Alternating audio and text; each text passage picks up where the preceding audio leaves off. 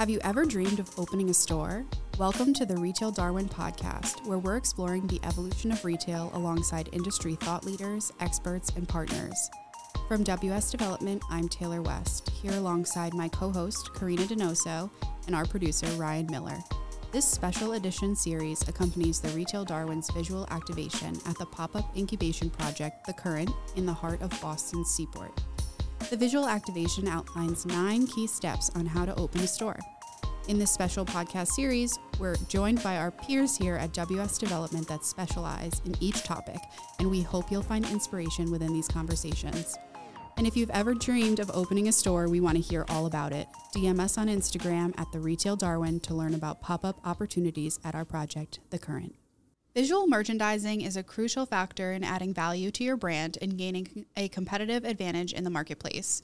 Your store should create a sensory experience and stimulate your customers' senses through lighting, music, scents, digital touchpoints, and most importantly, your product displays. In episode 4 of this special series, Ever Dreamed of Opening a Store? We will be learning critical factors of what to consider for inventory and merchandising with my teammates from WS Development's Retail, Experience, and Incubation team, Brittany Belgrave-Seeley and Karina Donoso. Welcome, guys. Hello. Hi. Go team, go. This is very exciting. I know, I'm so excited. Ryan, how does it feel to be in a room with such energy? I just love it here, guys. There's no place I'd rather be. I than bet. Right here. I bet. There's no place like home. Yeah. All right. So I want to kick us off with a question for Karina. So in this environment, it seems like every day we hear about supply chain issues in the news, not only in retail, but I'm really interested to hear your take on how the buying process has differed from pre-COVID times. Yeah. I mean, I can definitely speak to that when it comes to ready-to-wear buying. It's years ago, you really needed to make appointments, have set minimums, ask for line sheets. There were so many different options where buyers had the ability to book showroom appointments or even order off of websites like Jour. And you definitely need to have minimums. And right now, being that, brands are really open to expanding their footprint where they weren't as they were a little bit more particular about the people and stores that they wanted to be affiliated with. I think now they're sort of looking at all opportunities and not thinking so much about radius restrictions. I think radius restrictions come down to retailers saying, hey, I don't want to be around another store that has this brand, certain mileage from where my store is. And I do think that then brands are considering that, and they're super knowledgeable of that information. They're taking it into consideration. But all in all, I think that as a brand, they're opening their wholesale market much, much wider than they were in the past. And they're being a little bit more nimble about their buys. However, I think that retailers need to be prepared to pay up front. Like, what you buy is what you order. Whereas in the past, it sort of was like, yeah, I'm going to set this, I'm going to make an order. The brand would make it. You'd get a call and say, your order's ready, ready for payment. Where brands can't take that risk anymore. They actually need to be seeing payment up front to create the inventory. So that shift in sort of planning is definitely more important. So you can't just go to your buy and sort of, you really need to come more, what I'm trying to say is you need to come more prepared than ever with an open to buy budget, because what you're willing to order needs to be placed on demand. And we're seeing a lot of that on the brand side, just because of, again, the expenses and then also the supply chain issues. So being really prepared for your buy is more crucial than ever, and your buying budget. So minimums are, I think, not as severe as they were, but just making sure that they have a good, again, budget in place to put those buys up front is really important. The other thing that we're seeing a big change in is immediate access to inventory, where there used to be a lot of available inventory in the middle of the season that brands used to have in stock. And that's not as heavy as it used to be, where brands aren't making this excessive amount of inventory as they were before. So as a retailer, you have to be really, really smart about your planning, because where most retailers would love to have new deliveries every week, every 2 weeks, because it keeps it fresh for your clients. Whereas now you have to be really smart about that. And, brands are basically saying, here's a delivery for this amount of period, but you have to really buy for that and commit to it. And you're not going to then have an opportunity to go back and say, hey, Mother Denim, for instance, do you have any available inventory in stock? That's fewer and far between as it used to be. It's not that some brands don't have it at all, but it's just not as great as we'd seen it in the past. Yeah, that's super interesting. It also makes me think of like the idea of like scarcity and drops and how that actually could almost create an environment that's even more exciting and driving from those factors. Like it might not be a total miss, just a new territory.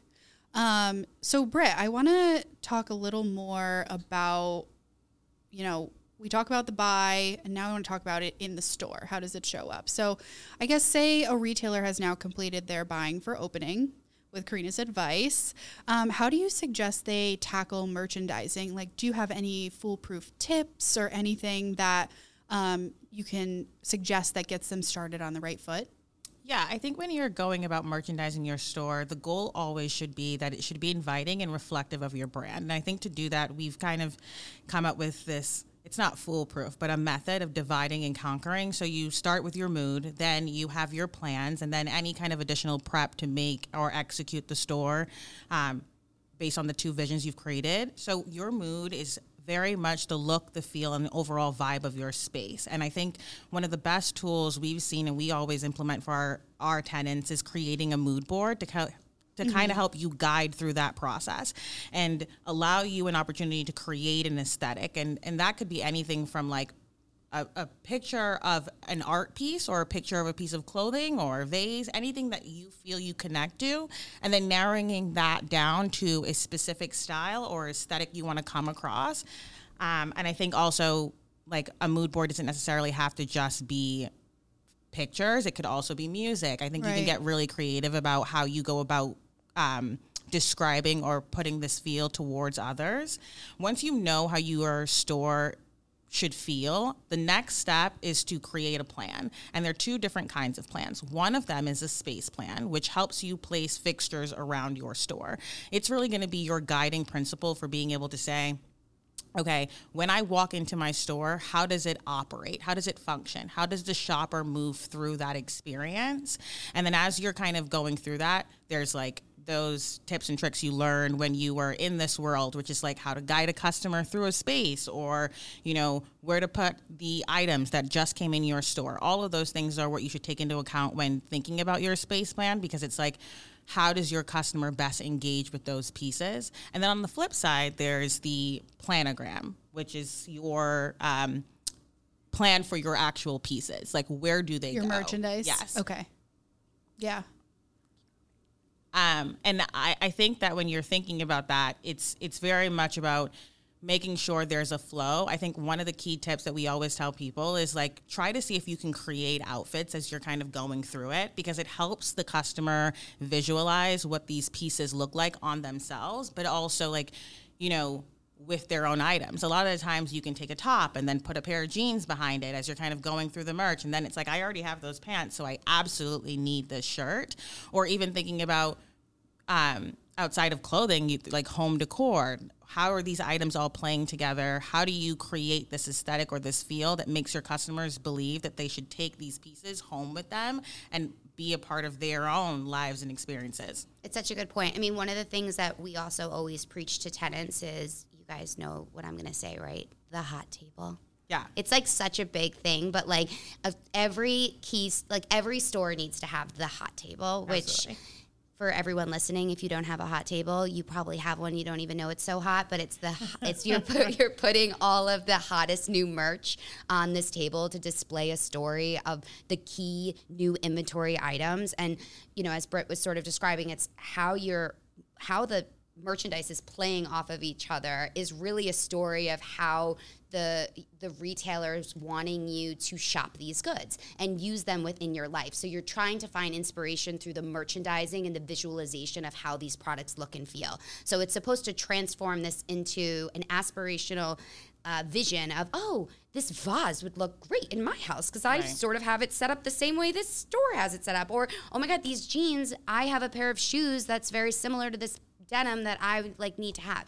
And so with that outfitting that Britt's talking about, it's so crucial when you're telling a story about the product in which you're setting up your store, because without that story, then it just looks like a big old mess. And in addition to that, it's also like from a business standpoint, you make more money. Totally. If you are getting your customers to buy more and they're really feeling connected, you will ultimately have a bigger, you will meet your goals, like whatever it is that your brackets are. Like, and that's the whole point of you having that store. At the end of the day, you're still a business, so you have to be mindful of those things. That's really interesting. You're kind of getting at the opportunity in merchandising is an opportunity in upselling. Totally. Yeah. The other thing to consider is the margins. You know, product is all, when retailers are creating their inventory, they have to think about their margins and they have to think about their sell-through. So there are strategic ways in which product is placed so that it is helping enforce that upsell. So for instance, when you shop in Sephora and you have all the small items at the checkout line and they're all very enticing, and that shampoo bottle, oh, it's small and it's like $11, but really it costs them $2. So like, and that's really, they're getting so much off of that little shampoo bottle.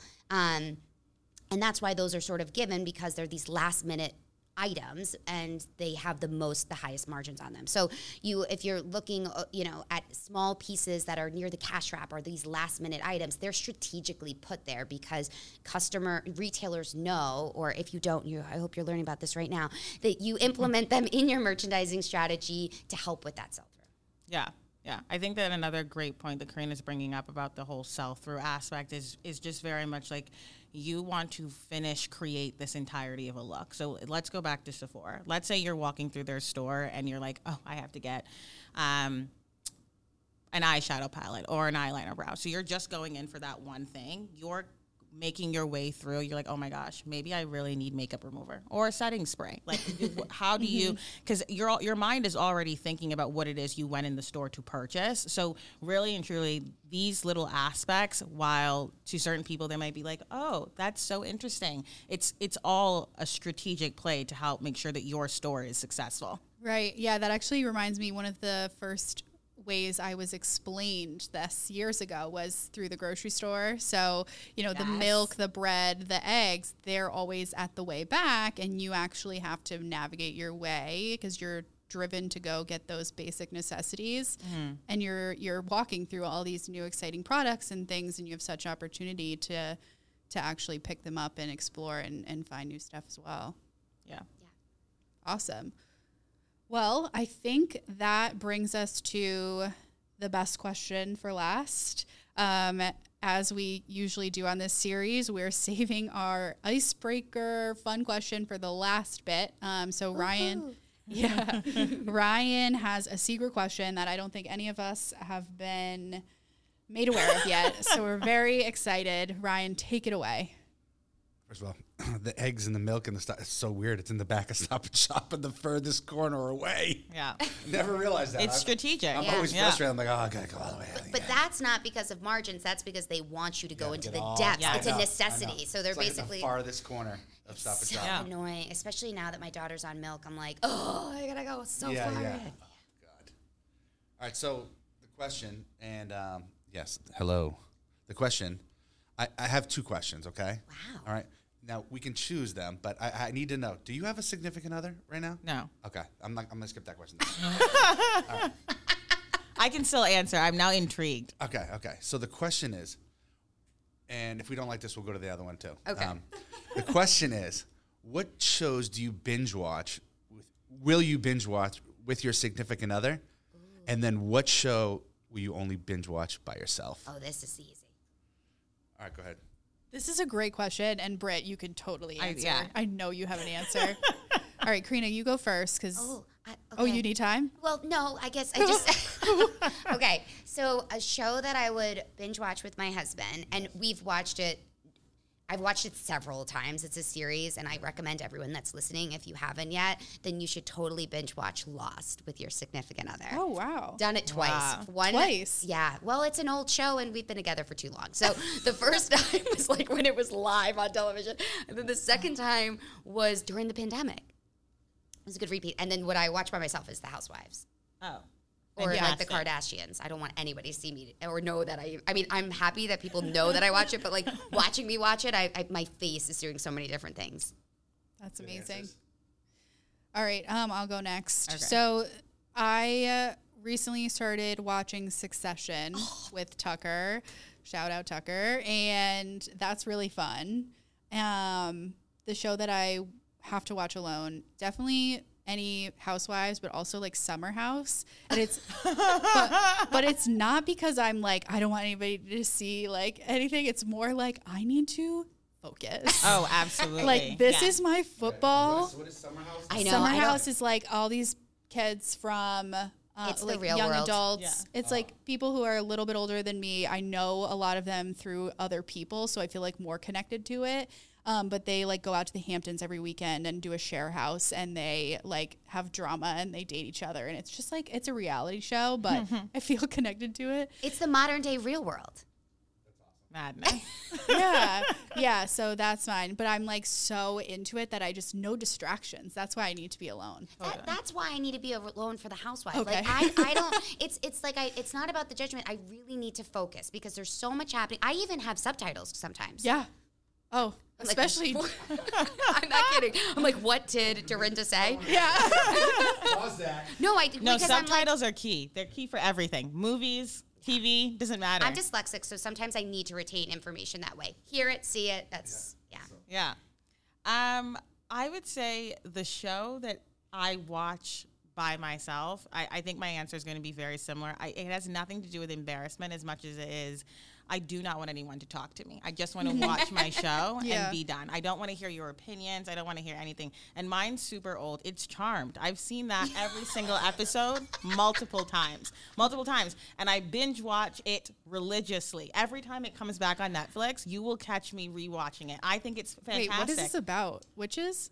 Yes. Have you seen the OG Craft? Yes, I have also seen the OG. I mean, I love it. I love it. I think it's all amazing, and I've seen everything, and I cry every time. Spoiler alert, guys! I cry every time Prue gets killed off. I don't care how many times I've seen it. I'm crying regardless. And I think the shows that I watch with my significant others, when I think about my past, they're always shows that I think that they like would feel embarrassed to watch by themselves. Like one of my exes loves Jane the Virgin, loves it. Watch every episode with him, and he talks through the whole thing, gets really wrapped up in Jane's life. It's like, oh my God, what's going on? Is she gonna stay with him? Is she gonna leave? It's a whole thing. They all have these weird little like shows that I think there's a lot of truth to that. that they just would like, Yeah. you know. I definitely went through a 90-day fiance phase. With Tucker? Yeah.